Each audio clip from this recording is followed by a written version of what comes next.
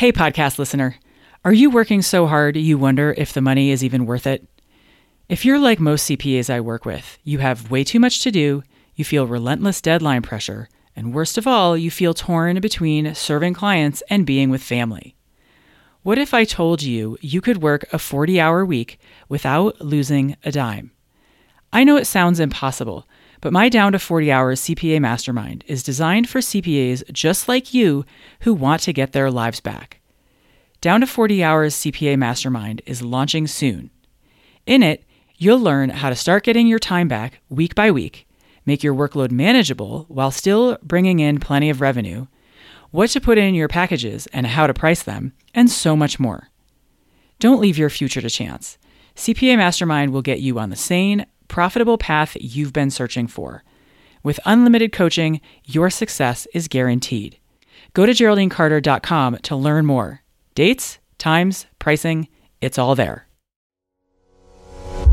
Welcome to the Business Strategy for CPAs podcast, where I help you bring in more revenue with less effort. My name is Geraldine Carter. Today, I want to talk with you about time and how you relate to time, how you use your time, how you burn time, and how you create time or don't create time. If you don't give attention to what you choose to do with your time, chances are good that you won't have as much of it as you would like. You spend more time at your desk than you want, and you don't get done what you hope to get done in the time that you want. What we see in the accounting space is plenty of CPAs working 7 days a week, and lots of CPAs working 6 days a week as well. That kind of feels like average or typical or normal to expect during tax season. 5 days a week, though, during tax season feels like, how did that CPA land such a cushy job? It seems unrealistic, like that's not possible. That's not what you do during tax season. I'm talking to you about this today, and this week especially, because last week I was listening to a thought leader in the accounting space, an industry titan, if you will, whose publication you might subscribe to, you know it, you might receive it at your doorstep, doesn't matter. And he was talking about what CPAs can do to make their accounting practices better. And one of the things that he said, one of his suggestions was to stop talking about how many hours a week you work, to stop talking about how hard it is, to stop talking about how you never see your family, except for maybe over the summer, to stop talking about it because it's making the profession look bad and driving people away.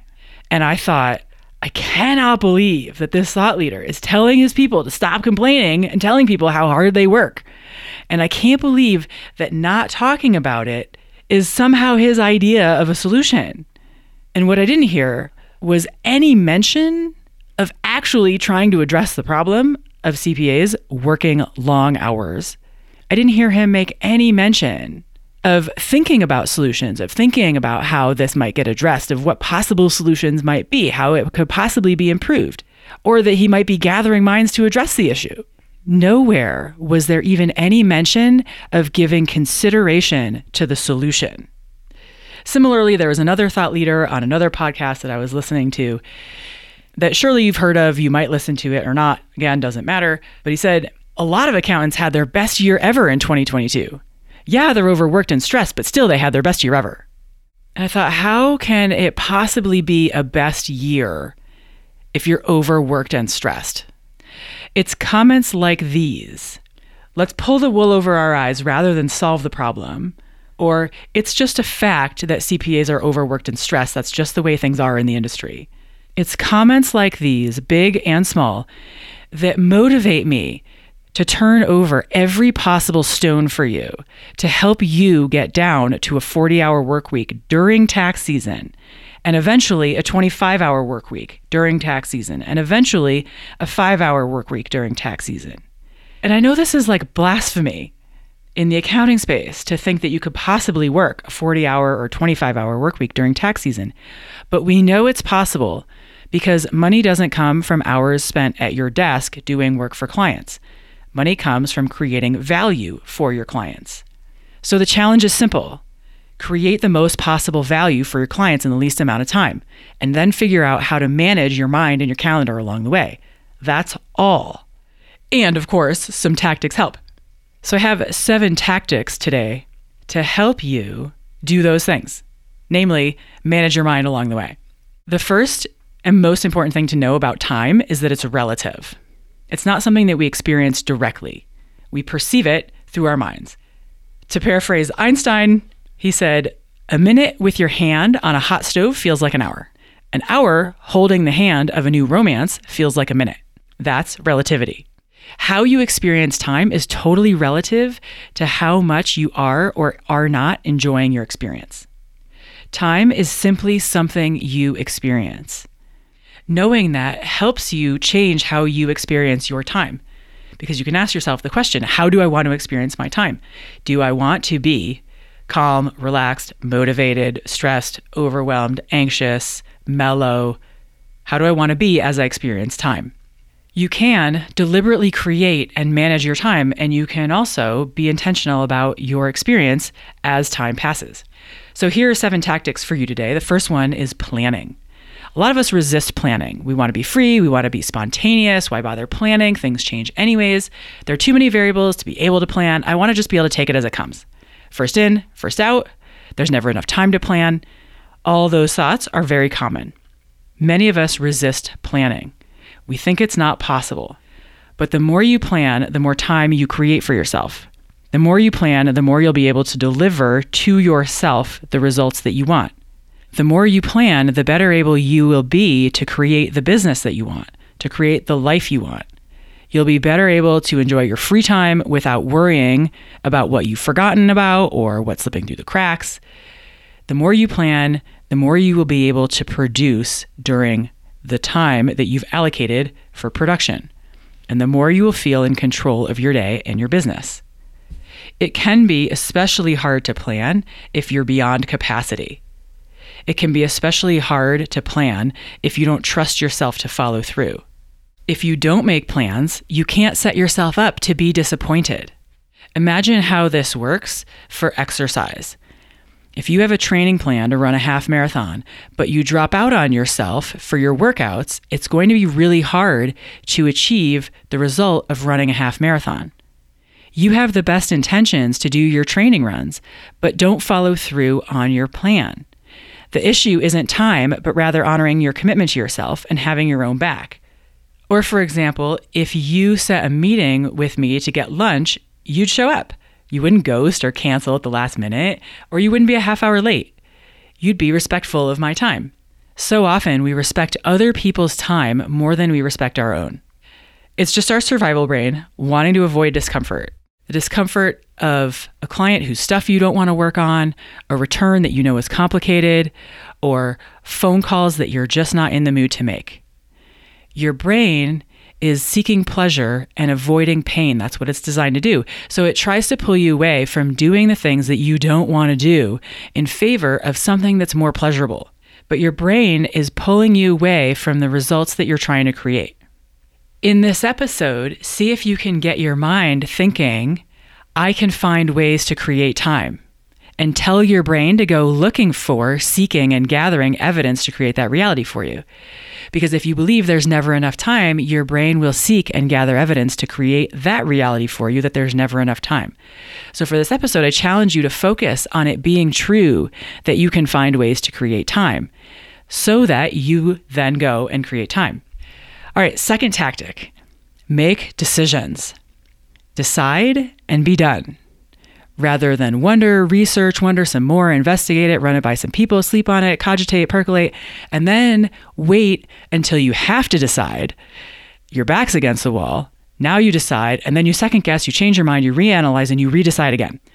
Making decisions can be especially tricky for people who are hard on themselves, because if they know deep down inside that they're going to second guess themselves on the other side of the decision and wonder if they made the right choice or be critical of having made a choice that ended up being a mistake or had an undesired outcome, then of course they're going to avoid making the decision.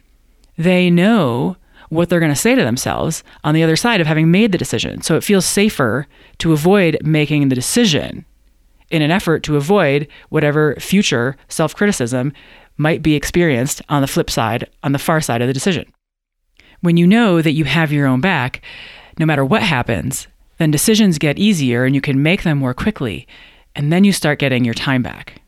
So, for example, if you've ever been lost in a city, you know that the only way to figure out which way to go is to make a decision.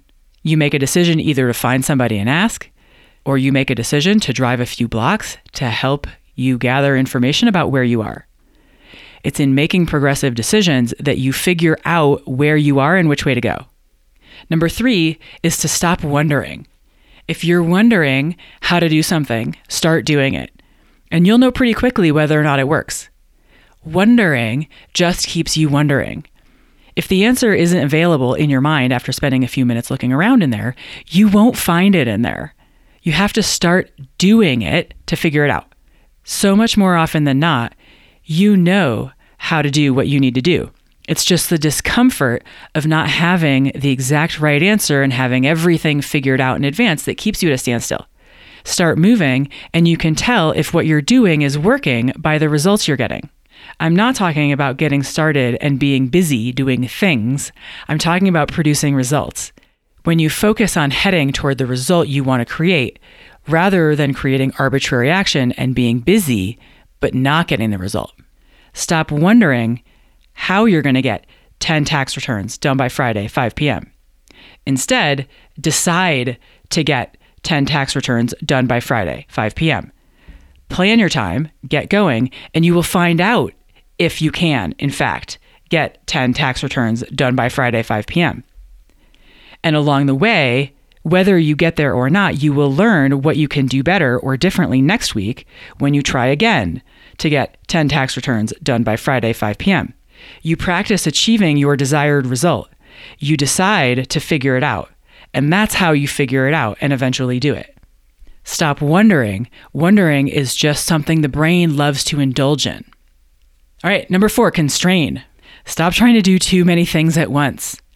Pick one thing to focus on and get good at it. Get the result you want before moving on to the next thing, whether it's big or small.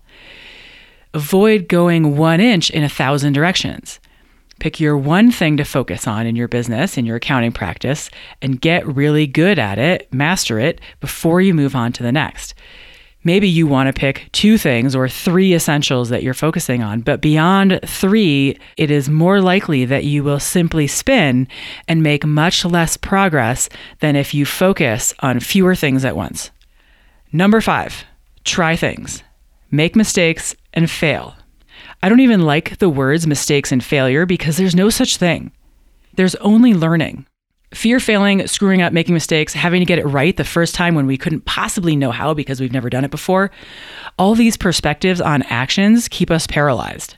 But if we think of it as all just learning and nothing can possibly go wrong, then you just get moving.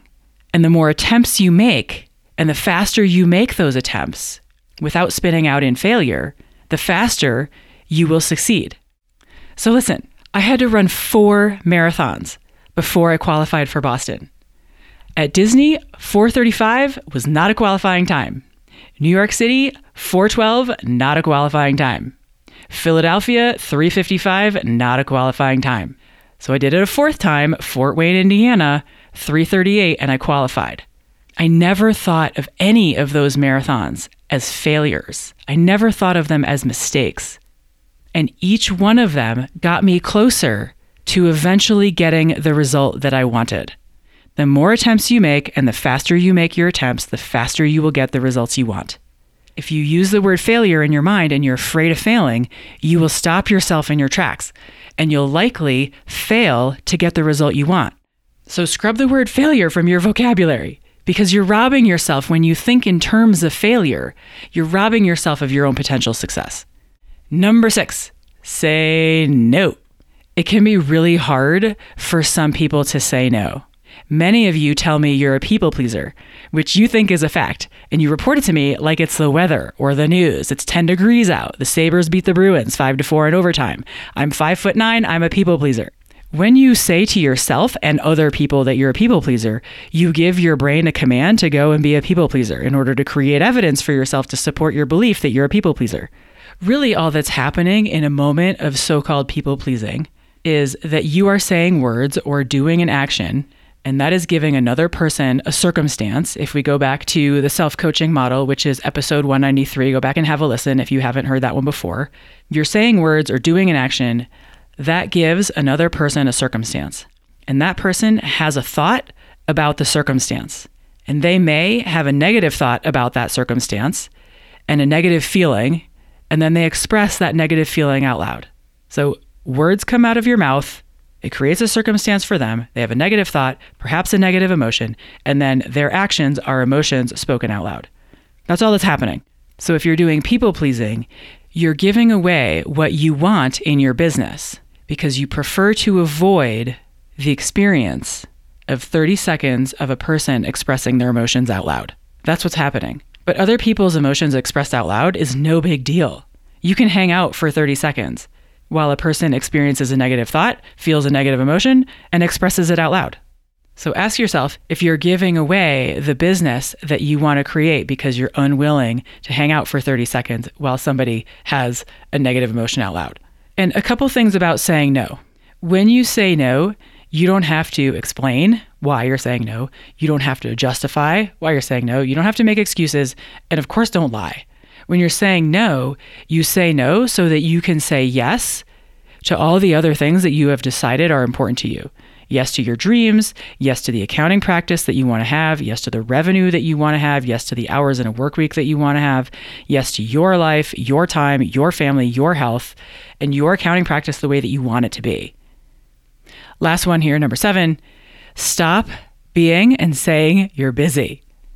Busy in your thoughts leads to lack of focus. Busy in your actions leads to multitasking, which is slower in the end than doing things serially, and it's more error prone. Busy belief self-perpetuates.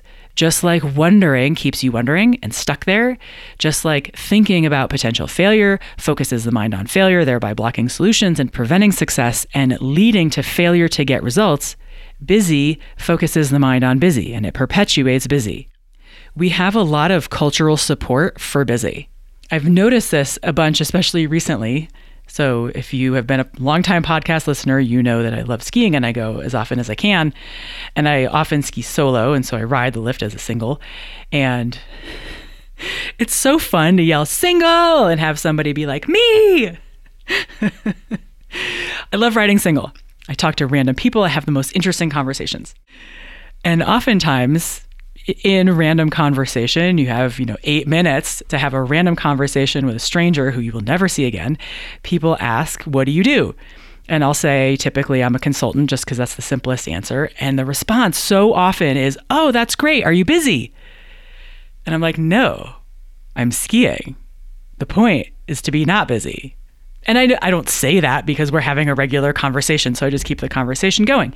But it's really struck me how often I've been asked the question, are you busy, as if it's a really good thing. And I think I get where it's coming from, that the perception that busy means busy working and work creates money. But money comes from value. Money doesn't come from being busy. In fact, being busy usually prevents money from coming in. And remember, the point is to be not busy. The point is to create value so that you can be not busy and you can go do other things with your life and your one very short trip through space.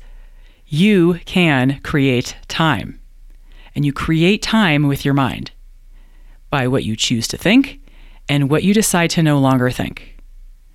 So those 7 ways to create time in your day, once again. Number 1, plan your time. Number 2, make your decisions and stick to them and stay out of second guessing and reanalyzing and reevaluating. Number 3, stop wondering. Number 4, constrain. Pick one thing to focus on. Number 5, try things. Try lots of things. None of them are failures. It's all learning. Number 6, say no. And stop saying and believing that you're a people pleaser. And number 7, stop thinking busy and stop being busy. And start saying, I am creating time. Now, go forth and create time so you can work a 40-hour work week. And let's make it the norm in the accounting space to end overworking. I'll talk to you next week. Hey, remember, If you want to get out of the endless cycle of busy, check out Down to 40 Hours CPA Mastermind so that you can stop working like mad to compensate for being underpriced. Go to GeraldineCarter.com for more. Have an amazing week. Hi again. Would you rather spend your weekends outside playing or at your desk? In Down to 40 Hours CPA Mastermind, we put an end to overworking while maintaining revenue. Go to GeraldineCarter.com to learn more. Dates, times, pricing, it's all there.